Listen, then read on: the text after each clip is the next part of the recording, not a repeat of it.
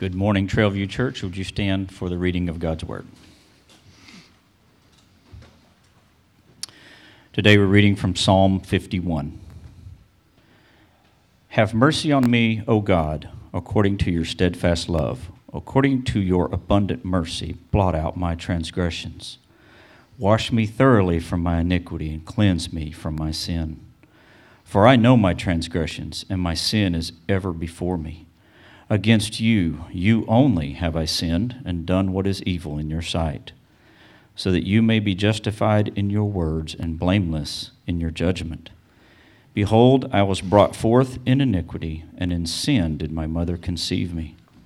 Behold, you delight in truth in the inward being, and you teach me wisdom in the secret heart. Purge me with hyssop, and I shall be clean. Wash me, and I shall be whiter than snow. Let me hear joy and gladness. Let the bones that you have broken rejoice. Hide your face from my sins and blot out all my iniquities. Create in me a clean heart, O God, and renew a right spirit within me. Cast me not away from your presence, and take not your Holy Spirit from me. Restore to me the joy of your salvation, and uphold me with a willing spirit. Then I will teach transgressors your ways, and sinners will return to you.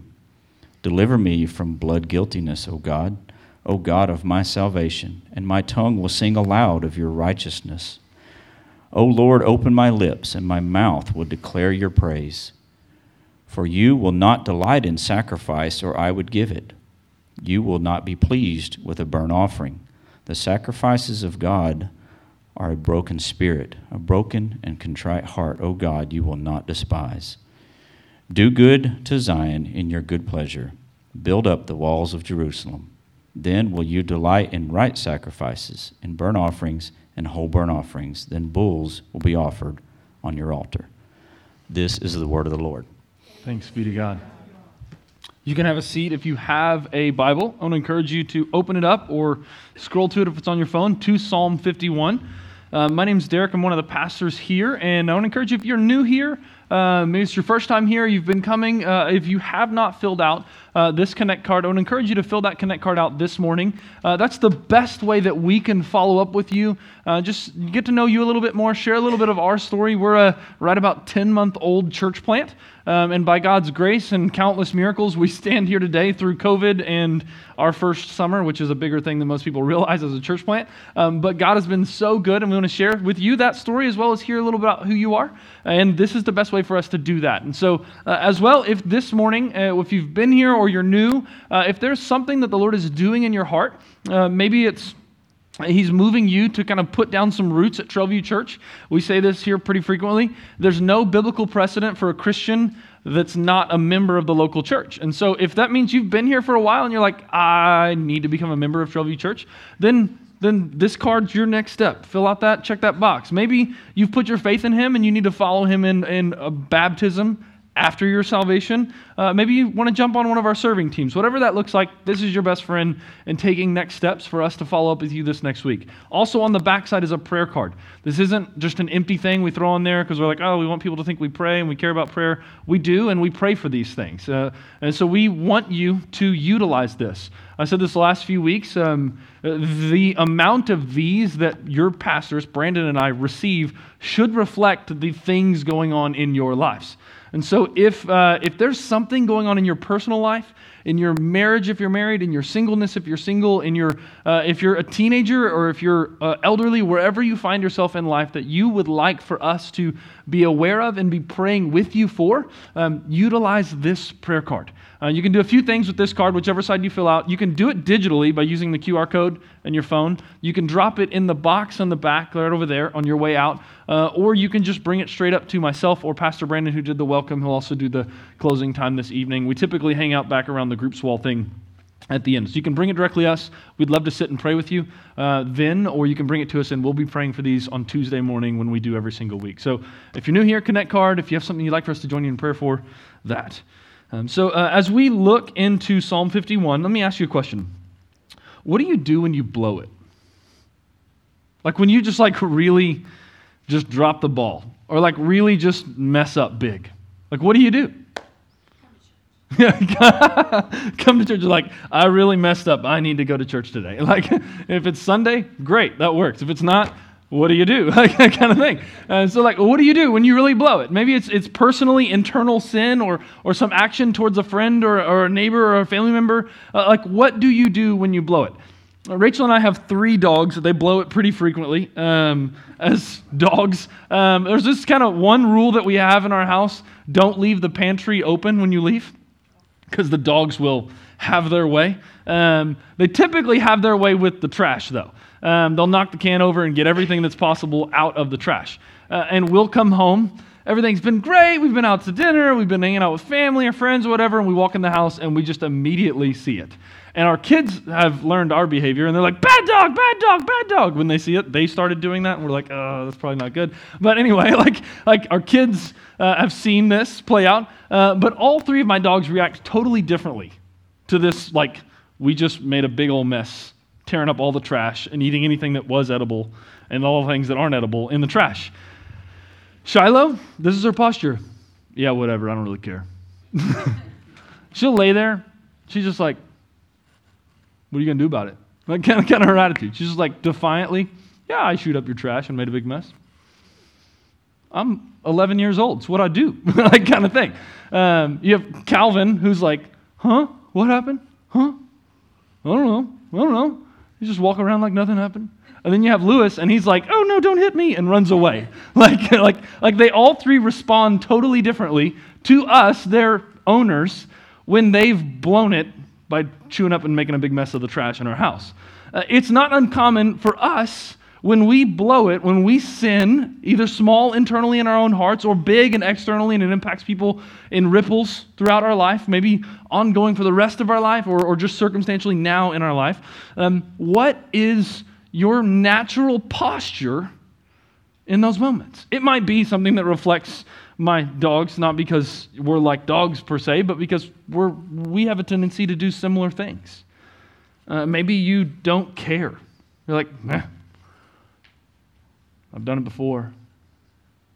Maybe you're like, oh yeah, whatever, we'll just act like it didn't happen. Or maybe you run and hide in shame. Or maybe another option, you're like, oh, well, I got to make up for it. I know I tore up the trash and made a big mess, but I'm going to make sure I go to the bathroom outside every time this week. To put it in my dog's illustration. I hope you don't go to the bathroom outside all week. Some of you are like, my kids try. But here's the deal. Sin, when we blow it, sin particularly puts our hearts in a posture to run and hide. It does. We see this in Adam and Eve in the garden with the first sin. What do? They go make clothes because they now know they're naked and sinful, and shame has covered them. They make clothes out of leaves. Not going to last very long. And then they run and hide in the bushes from God, whom they have never feared before, whom they have walked with in great delight. But sin has a way of posturing our hearts to run and hide from God. Run and hide in living a life that has no vulnerability. And keep everybody at arm's distance. Because if you know what's going on inside of my heart, you'll hurt me. We do that to God. We do that to our peers, people we're in home groups with. Or whether and oftentimes we're actually hiding in plain sight when we do that. We're sitting in community and hiding by hiding our sin, what's going on in our hearts. Or whether we're the posture or place that we run and hide and that we just run, literally. We're like, I'm going to run away from God. I'm going to run away from people who love God. I'm going to run away from those things. I'm just going to not show up. It oftentimes sin puts us in that posture. And throughout this summer, we've been walking through some different psalms. And the psalms are songs and poems. Sometimes they're laments. Sometimes they're a song of praise. We read a few verses out of some other psalms when we were praying earlier. But the psalms being songs and poems, and like a lot of the songs that we like and listen to in life, they don't shy away from hard or complicated emotional or physical or social or relational realities. They don't hide from them. They don't avoid them. They bring them front and center in those songs and poems, and they do that for an intended purpose. They do that so that God might woo our hearts closer to Him so that the Word of God may be spoken directly into that place. And so today in Psalm 51, this reality that our sin often postures our hearts to run from God, to hide from God or others, Psalm 51 lays out this clear and blatant thing. God is merciful, so we should run to Him. That's the main point of the entire psalm. That's the main point of this morning's sermon is God is merciful. So when we sin, when we blow it, we should not run from Him, but we should run to Him. And if we think about moments or times when we've blown it, when we've sinned personally in small ways in our hearts on a consistent daily basis or in some grandiose way, maybe in your life, or story if you want to disconnect from it. It's not great for your heart, but to think about somebody else who's really blown it. We'll do that in a second with somebody in the Bible. We see that the Psalms meet us in the middle of that place. Specifically to set the stage for us for Psalm 51, it's a psalm written by David directly after a really hard conversation he had with a friend of his named Nathan. To set the stage, David's king of Israel. He's gone from shepherd boy, anointed king, ran around in the wilderness trying to be killed by Saul, to actually king. Kingdom's going great. The army's off at war. He should be there. He's not. He's not at war. He's hanging out at home. He goes up on the rooftop. He looks off the roof, and he sees a pretty woman taking a bath. They all bathed on the roof. It wasn't weird. But he goes up on the roof, probably in a moment of sexual sin and temptation, hoping to see someone. And he sees a beautiful woman taking a bath on the roof. And he comes down from the roof, and he says, "Who is that? I want her." And his servants go, and they get Bathsheba, and they bring her to the palace. And David, at best, commits adultery. At worst, commits sexual assault. There's going to be an argument for both. He blows it. But he doesn't just stop there. He realizes, I've made a mess. Why? Because Bathsheba's pregnant. And so he's like, all right, who's her husband? Uriah? Oh, that general in my army who's off at war where I should be? Oh boy.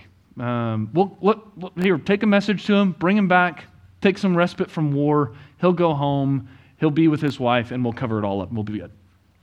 Uriah comes back. Uriah is incredibly faithful to King David, and he won't go home. It's like if the king's men are off at war, it feels completely inappropriate for me to be at home in bed with my wife. So he refuses to go home. He sleeps in the king's quarters, like in his house, refusing to go home. He's like, let's get him drunk, then he'll go home. Nope. He doesn't. So David's like, okay, well, I tried covering it up. That didn't work. So let's kill him. But we got to do it in a appropriate way. So he sends Uriah with a personal letter back to war, and in that letter it gives to the general, it says, have the whole army do an advance in attack, put Uriah in the very front, and everyone retreat, but don't tell Uriah we're retreating. And so it plays out, and Uriah is killed in battle. He's murdered. And David's like, all right, I'll be the hero here. I'll take Bathsheba in. I'll be the hero. I'll take this woman who's grieving at the death of her husband in, and I'll care for her. And all seems to be covered up and clean and good. And then David's friend Nathan, the prophet Nathan, comes to David. He's like, hey, David, let me tell you a story. There was this guy who had one sheep. And he loved that sheep so dearly. Like it slept in his house. He nurtured and cared for it as his only precious sheep. And then there's this other guy who had thousands of sheep. And he really wanted that guy's sheep, so he went and he stole it. And David's reaction is like, where is the man? Justice now. And Nathan looks at him and goes, you're the man. You are the one. And David immediately, God's grace in hard conversation from his friend Nathan is cut to the heart and convicted of all the sin that he has done. And Psalm 51 is David's lament and prayer about his own heart in response to the sin that he has done, the wake that it created around him into other people's lives. And Psalm 51 is that. So as we walk through this, we're going to see a few things. One, like I said earlier, God is merciful, so we should run to him. A lament, a prayer of lament, is us as a person, a child of God, running to him with our hearts. And we're going to see this. As David laments, he echoes this: who God is, who we are, what we need, and what the fruit of confession are. So we'll walk through those, and I'll tell you as we walk through. But the first one, who God is. Psalm 51, verse 1 and 2 say this: have mercy on me, O God, according to your steadfast love. According to your abundant mercy, blot out my transgression. Wash me thoroughly from my iniquity and cleanse me from my sin. Then as this psalm opens, you see David go directly to God. Have mercy on me, O God. And he says this word, according to. That he's saying, God, I need mercy, and he comes to God for that mercy. And here's what it echoes. The basis for mercy and forgiveness for your sin is God's character, not the weight or severity of your sin. Like God's condition on whether he's going to give mercy, give love and forgiveness to sin is not conditional to the weight or severity of what you have done. But it's according to his character, his steadfast love, his abundant mercy. You see, here's a question Rachel and I have been talking about the last few weeks. When you think about, I know God is spirit. Yes, God the Father is spirit. But if you were to take what the picture the Bible paints of God, or just kind of what your heart thinks about him, and you were to say, okay, if I imagine God sitting on a throne, what's his facial expression? Just ask that. If I imagine God sitting on his throne, and I see him, what do I think his facial expression is? Probably stern.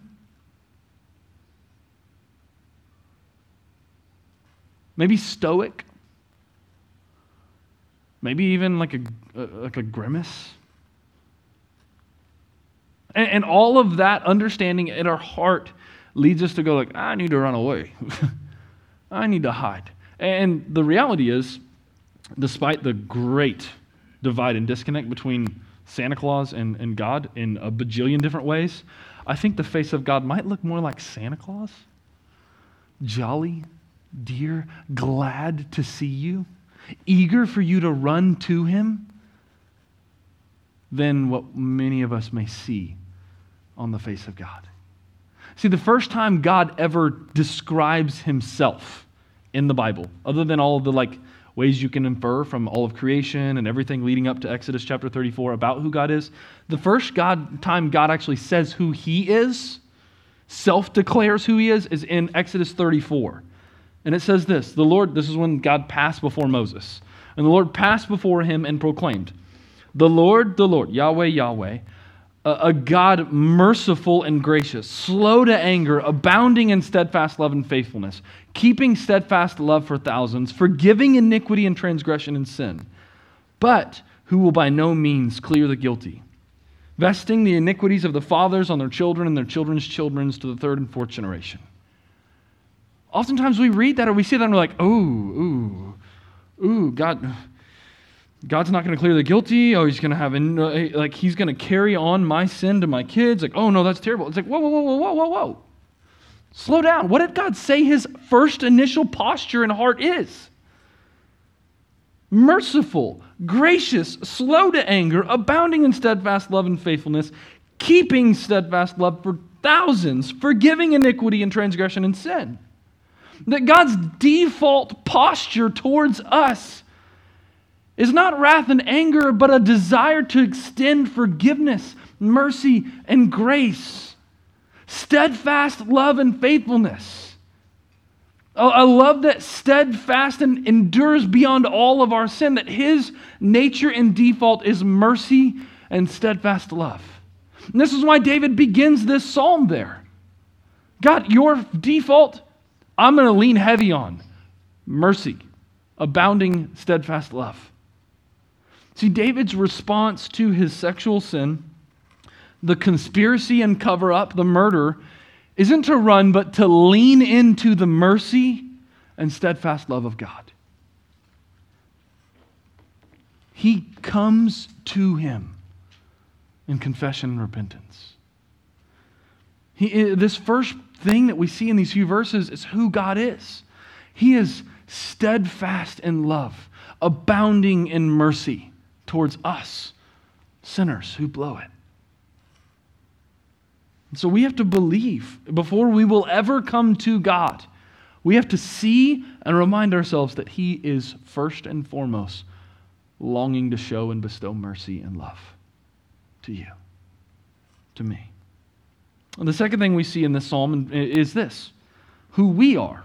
Psalm 51, 3-6 continues and says this, "For I know my transgression and my sin is ever before me. Against you and you alone have I sinned and done what is evil in your sight, so that you may be justified in your words and blameless in your judgments. Behold, I was brought forth in iniquity, and in sin did my mother conceive me. Behold, you delight in truth in the inward being, and you teach me wisdom in the secret heart." Now, who are we? God is all the things we just described. Merciful, loving, steadfastly loving, abundant. You can't out-sin God's mercy. So that abundance is saying there's no limits or bounds, which I was like, oh, I was going to be merciful, but you did this. No, it doesn't play out that way. But us, our sin is ever before us, David says. He says, against you and you alone have I sinned. I was brought forth in iniquity and sin. Like he's echoing that to the core of who I am. I am sinful. Like in the core, in the heart of who I am sinful. And he echoes this in saying, like, first and in greatest capacity, I've sinned against you, God. Yeah, you think about the things David did. He sinned against Bathsheba. He sinned against Uriah. He sinned against his army generals who he was forcing into this conspiring. I'm sure there was probably maybe some guilt just laid in upon those servants who went and got Bathsheba. David sinned against a lot of people. This child that would eventually die because of David's sin. Like there was a lot of people who experienced the ripple effect of David's sin against God, but what he's echoing is that my heart, first and foremost, is sinful against God. And ultimately, we look at that like to sin against an image bearer of God is to sin against God. To devalue a human being is to sin against God. To take a life from a human being in murder, clarify that, in murder, is to sin against God who has created them in the image of himself. See, we are sinful at our heart. And what these verses here in David's lament does, it's David owning his sinfulness before God. We use this phrase quite frequently at Trailview. It's like the best thing that you can do when you're confronted with your sin is own it. And I don't mean own it as in like personalize it, like, oh, I am my sin, but to take responsibility for it. And so David's taking personal responsibility for his sin before God in confession. I have sinned.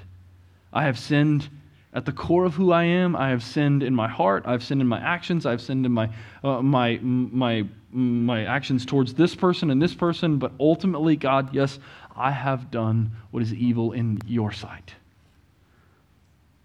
That if we're going to walk through what it looks like for us to lament in the face of our own sin, it begins by remembering who God is, merciful and loving.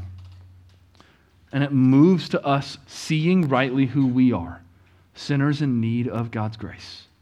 And then it moves from there to the third thing, what we need.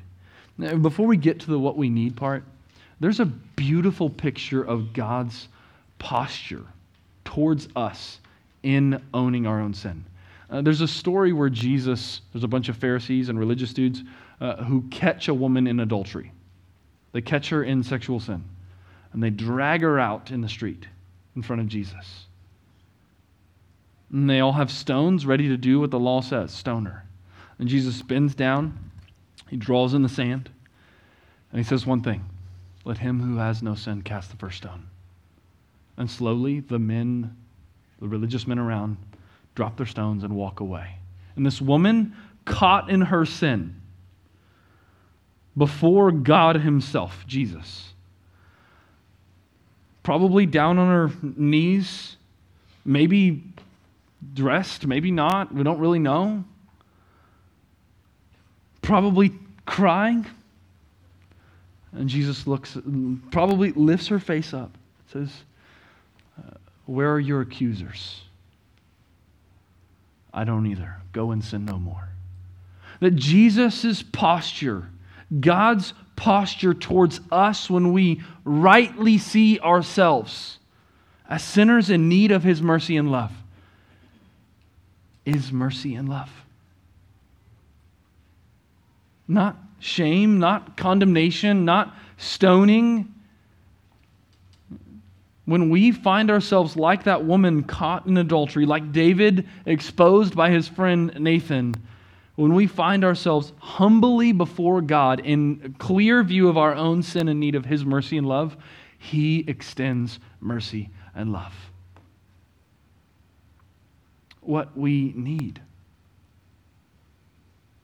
He meets our need for mercy and love. The third thing, what we need, we see in this psalm. Verses 7 through 12 say this, purge me with hyssop, and I may be clean. Wash me, and I will be whiter than snow.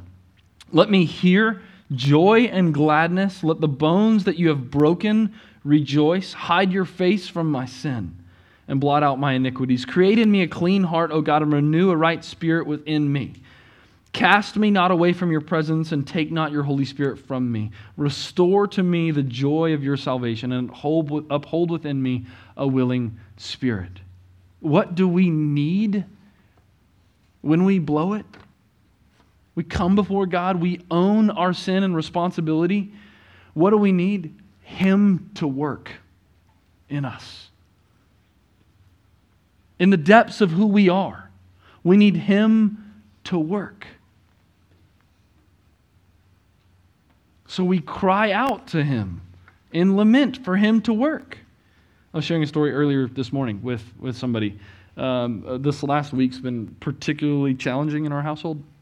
Not because there's anything tragic going on, but because sin is just very apparent in everyone who lives there. And so in that, there have been moments where I have not responded to my kids' disobedience in kindness and grace, but in anger and frustration. And so the other night, I had put the boys down to bed. They're 7.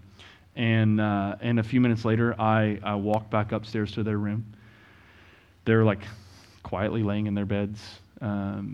And I went up next to both of them and I said, buddy, I need to say I'm sorry. Daddy's heart has been angry and frustrated this week. And I need to spend some time asking Jesus to change my heart. And then I went to the other boy and I did the same exact thing.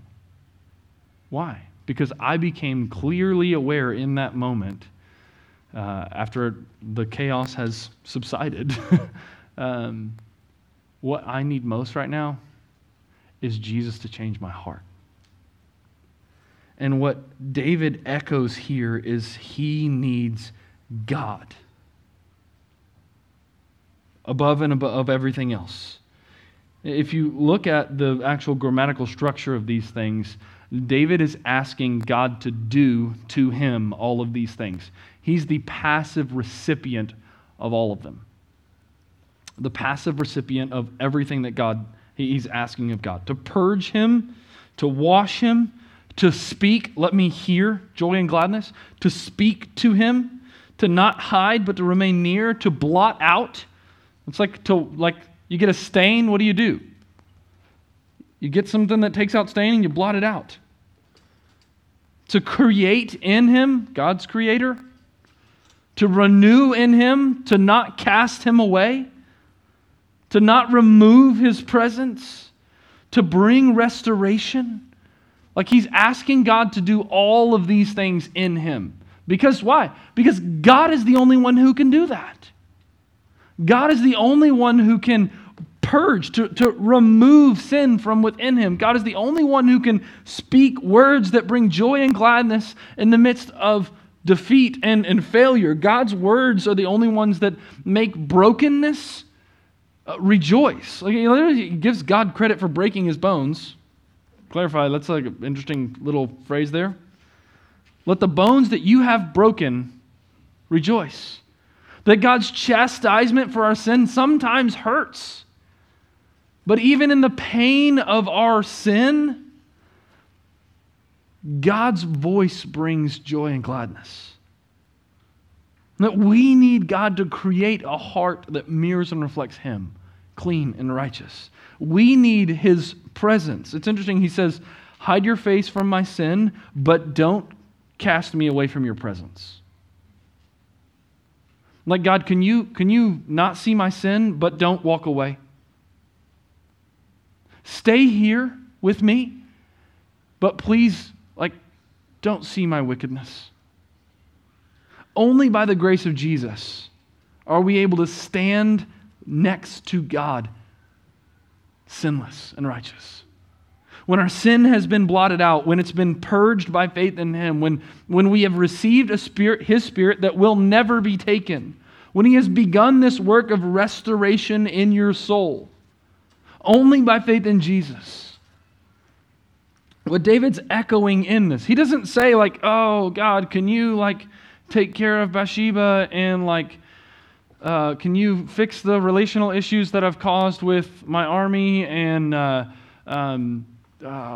he doesn't look circumstantially, although I'm sure there was a lot of that conversation. In his lament before God when confronted with his sin, his heart, or he is most concerned with his own heart. And this is hard. It's hard in the face of your anger to be aware of your own heart. It's hard in the face of your sorrow to be aware of your own heart. It's hard. It takes work and practice. It takes sitting silently before the Lord. But what David does not seem at all concerned with is fixing his external actions that led him up on the rooftop in the first place to see Bathsheba bathing. By all means, get covenant eyes. Put it on everything you got if you struggle with sexual sin and temptation and pornography. Do it. But if you never deal with your heart, it's not going to help. What David's echoing for us, what God's word is saying here is your greatest problem is not other people, it's not circumstances, it's you. Your heart is the greatest problem in your life. And you need God to work in it. Our hearts must become in focus in our lives. So we can ask the Lord to bring about transformation where we need it most. So how do we begin considering our hearts? Let me ask or put forward a few little things that you can try to start doing maybe once a week or every day. One, ask yourself when you're aware of your sin, why? Why did I do that? One guy, he even suggests asking yourself why 5 times. Okay, why did I act like that? Okay, well, why did I do that? Well, why did I do that? Chase the rabbit to see what your heart has in it. Ask yourself why. Another thing you can do, once you ask yourself and give yourself space to ask why, sit quietly and journal. Write. Sit quietly. One thing that we can no longer do is only address sin on the surface. So in community, in our home groups, We ought to be asking one another questions that get to our hearts, not just to the surface. Oh, I've just been struggling this week with stress because of work. Yeah, tell me why. Oh, it's on my boss or this project that we're working on. Or it's like, okay, well, why is that like particularly difficult? Ask why of each other. Don't settle for addressing sin on the surface. We need to, like David here, bring the fullness of our sin all the way down into our hearts, publicly out before God in confession. And then what do we do with it? Ask. Ask Him to do what only He can do to your heart. Bring transformation. I'm sure there were other people involved that David, like Eve, could have pointed the finger at, but he doesn't.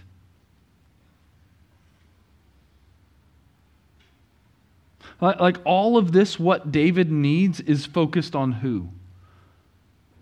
His own heart. Not the heart of his spouse or the heart of his friend or the heart of his kids. Well, if they wouldn't do this, then I wouldn't do that. That's not a part of this conversation between David and God. It's right here within his own heart. So consider your heart. What do you need God to do most in your own soul? And then ask Him to do what only He can do. And what's the fruit that comes about of this kind of confession and lament? Where we see clearly God is merciful and loving, so we can run to Him, owning our sin and responsibility, who we are, where we can cry out for Him to do what only He can do, what we need most to bring transformation to the inner part of our being, our heart. What's the fruit? Verses 13 through 15 echo this. There's a really important word in verse 13. It's a really small word, then. After all of this, then. After all of this, seeing you as merciful and gracious, running to you, owning my responsibility for sin, asking you to change me at the core, then, verse 13 says this, then I will teach transgressors your ways, and sinners will return to you. Deliver me from blood guiltness, O God of my salvation, and my tongue will sing aloud of your righteousness. O Lord, open my lips, and my mouth will declare your praise. What's the result of heart-level confession before God? What's the result? Worship. And it begins with teaching other people, like to actually instruct other people about who God is as merciful and gracious and steadfast in love. So run to Him, and other people join you in running to Him. And that doesn't come from acting like you have nothing wrong. That comes from seeing the Lord transform who you are in the midst of your deepest, darkest moments. Like, why do I go before Noah and Levi and own my sin and confess it to them and ask them for forgiveness and share with them that I need Jesus to transform my heart? Psalm 51 echoes this pattern. You do this, and then other people will see you do this and also return to God. I want Noah and Levi to see their sin, see God as merciful and loving, and run to Him for their salvation. And that comes as a fruit of us doing this. He says, then my tongue will sing aloud your righteousness. Apparently, the ability to sing in a heart of worship is from a place of seeing God as merciful and steadfast in love and experiencing His mercy towards your sin. Like, according to this, those who worship Jesus most, I'm not saying like externally, like that their hearts are in a posture of worship most loudly, are those who have experienced the mercy and love of God in the face of their sin. Which means if you want to see and experience like a wholeness of heart worship for God, it comes as a result of letting Him work in your heart. And this is singing loud of the character of God. I mean, the result of this kind of confession and experience of God's mercy and love is that we declare His praise. That when we experience God's mercy and love in a direct way into our own sin, it leads to us telling people about this Jesus. And I think about the guy Jesus ran into when he crossed the sea. He goes over into the 10 cities, the Decapolis, and he's approached by this demon-possessed guy. And it's this weird thing that nobody's ever been able to do anything about, and Jesus just cast out the thousands of demons into the pigs. The guy puts his faith in Jesus, and he's like, I want to come with you. And Jesus is like, no, go back and tell everybody else. Go back to your city and tell everybody else. What's the natural overflow of experiencing the mercy of God towards your sin and His steadfast love? Evangelism. Mission. Like when I see sin clear and apparent in my community, a heart that is experienced regularly through a pattern of confession and repentance, God's mercy and love, wants them to experience His mercy and love. Not condemnation, not shame, not judgment. That's the posture of the Pharisees who don't think they need mercy. The fruit of confession before the Lord and receiving His mercy and steadfast love is a transformational life, a worship, a singing aloud to Him, and a life that declares to others His mercy and love. It's that come to the fountain where I have found living water. And it echoes this at the end. The kind of summary punchline of this whole entire thing is verses 16 through 19. It's what God desires for His people. It's what His glory demands from us. Worship. Verse 16 says, "For I will not delight in sacrifice, or you will not delight in sacrifice, or I would give it.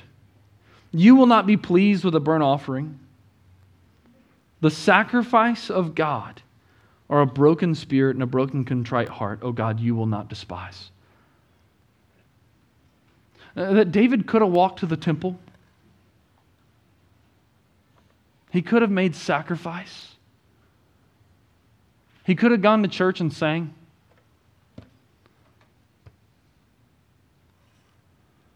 But what he echoes here is God doesn't want that in the face of our sin and need for His mercy and grace. He desires for us to have a broken spirit, a contrite heart, and to run to Him for mercy and grace. And sometimes that looks like worship, like singing. Sometimes it looks like it. I'm confident that there were people throughout all of Israel's history, we know this, who went to the temple with broken and contrite hearts. We know this. Jesus tells the story of the tax collector in the temple. He stood in the back, he beat his breast in agony of his sin and need of mercy. And the religious guy stood there next to him and was like, "God, thankful I'm not like that guy." And Jesus says, who walked home from the temple righteous before God that day? The one who was broken and contrite, crying out to God in His temple for mercy. God desires for us to have an ongoing posture and realization that we need His mercy and steadfast love. And He's the only place that we can find it when we run to Him. But it doesn't stop there with just you worshiping personally. My hope and longing is that today you're confronted with your sin and you run to Jesus and receive His mercy. You run to Jesus and experience His steadfast love that surpasses in endurance your sin. But He also cares about us corporately. He says, "Do good to Zion," meaning God's people, Jerusalem. "In your good pleasure, build up the walls of Jerusalem. Then you will delight in right sacrifice and burnt offering, whole burnt offering. Then bulls will be offered on your altar." That God doesn't only long for and desire that David would come humbly before Him in confession where he can find mercy and love and forgiveness. He desires that all of His people would collectively and corporately realize and respond to God in their need for mercy and love. There are corporate sins. There are things that whole groups of people collectively do that are sinful. There are things that We as a church, hopefully by God's grace, don't take place, but we could find ourselves in a place where we corporately need to repent before God and ask for His mercy upon us as a church. What this echoes for us today is that God's desire is that this place, our hearts, the community of Trailview Church, would be a place where we are clearly aware of God's posture of mercy and love, and we regularly as a community run to Him in confession and repentance.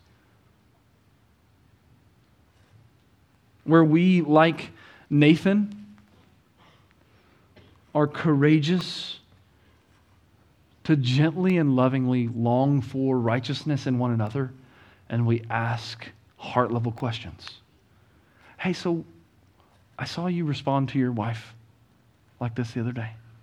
Hey, I saw the way that you reacted to that thing on social media. Like, tell me a little bit about what's going on there inside you.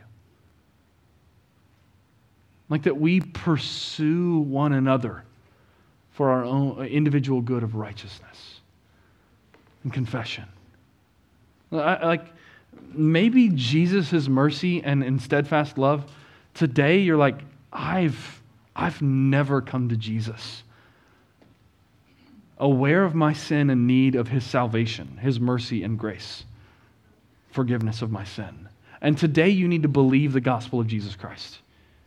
Today, aware of your sin and your need of Jesus to bring transformation to your soul, you need to come to Him today.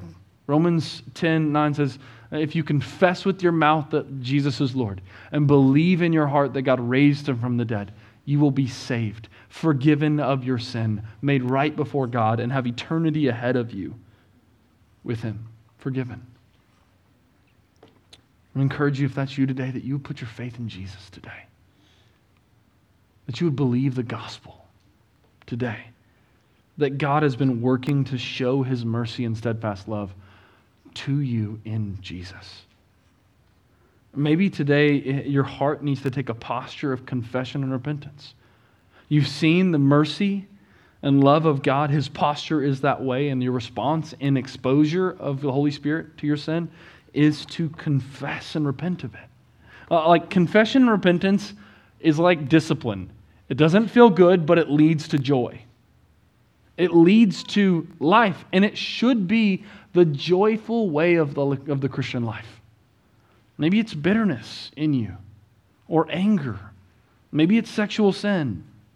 Maybe it's gossip or slander or jealousy, greed or envy, all of these external kinds of sins that your response this morning needs to say, I know this is in me. Why? What's going on in my heart that I need Jesus to transform? And humbly in prayer, come before Him in confession and ask Him to change your heart.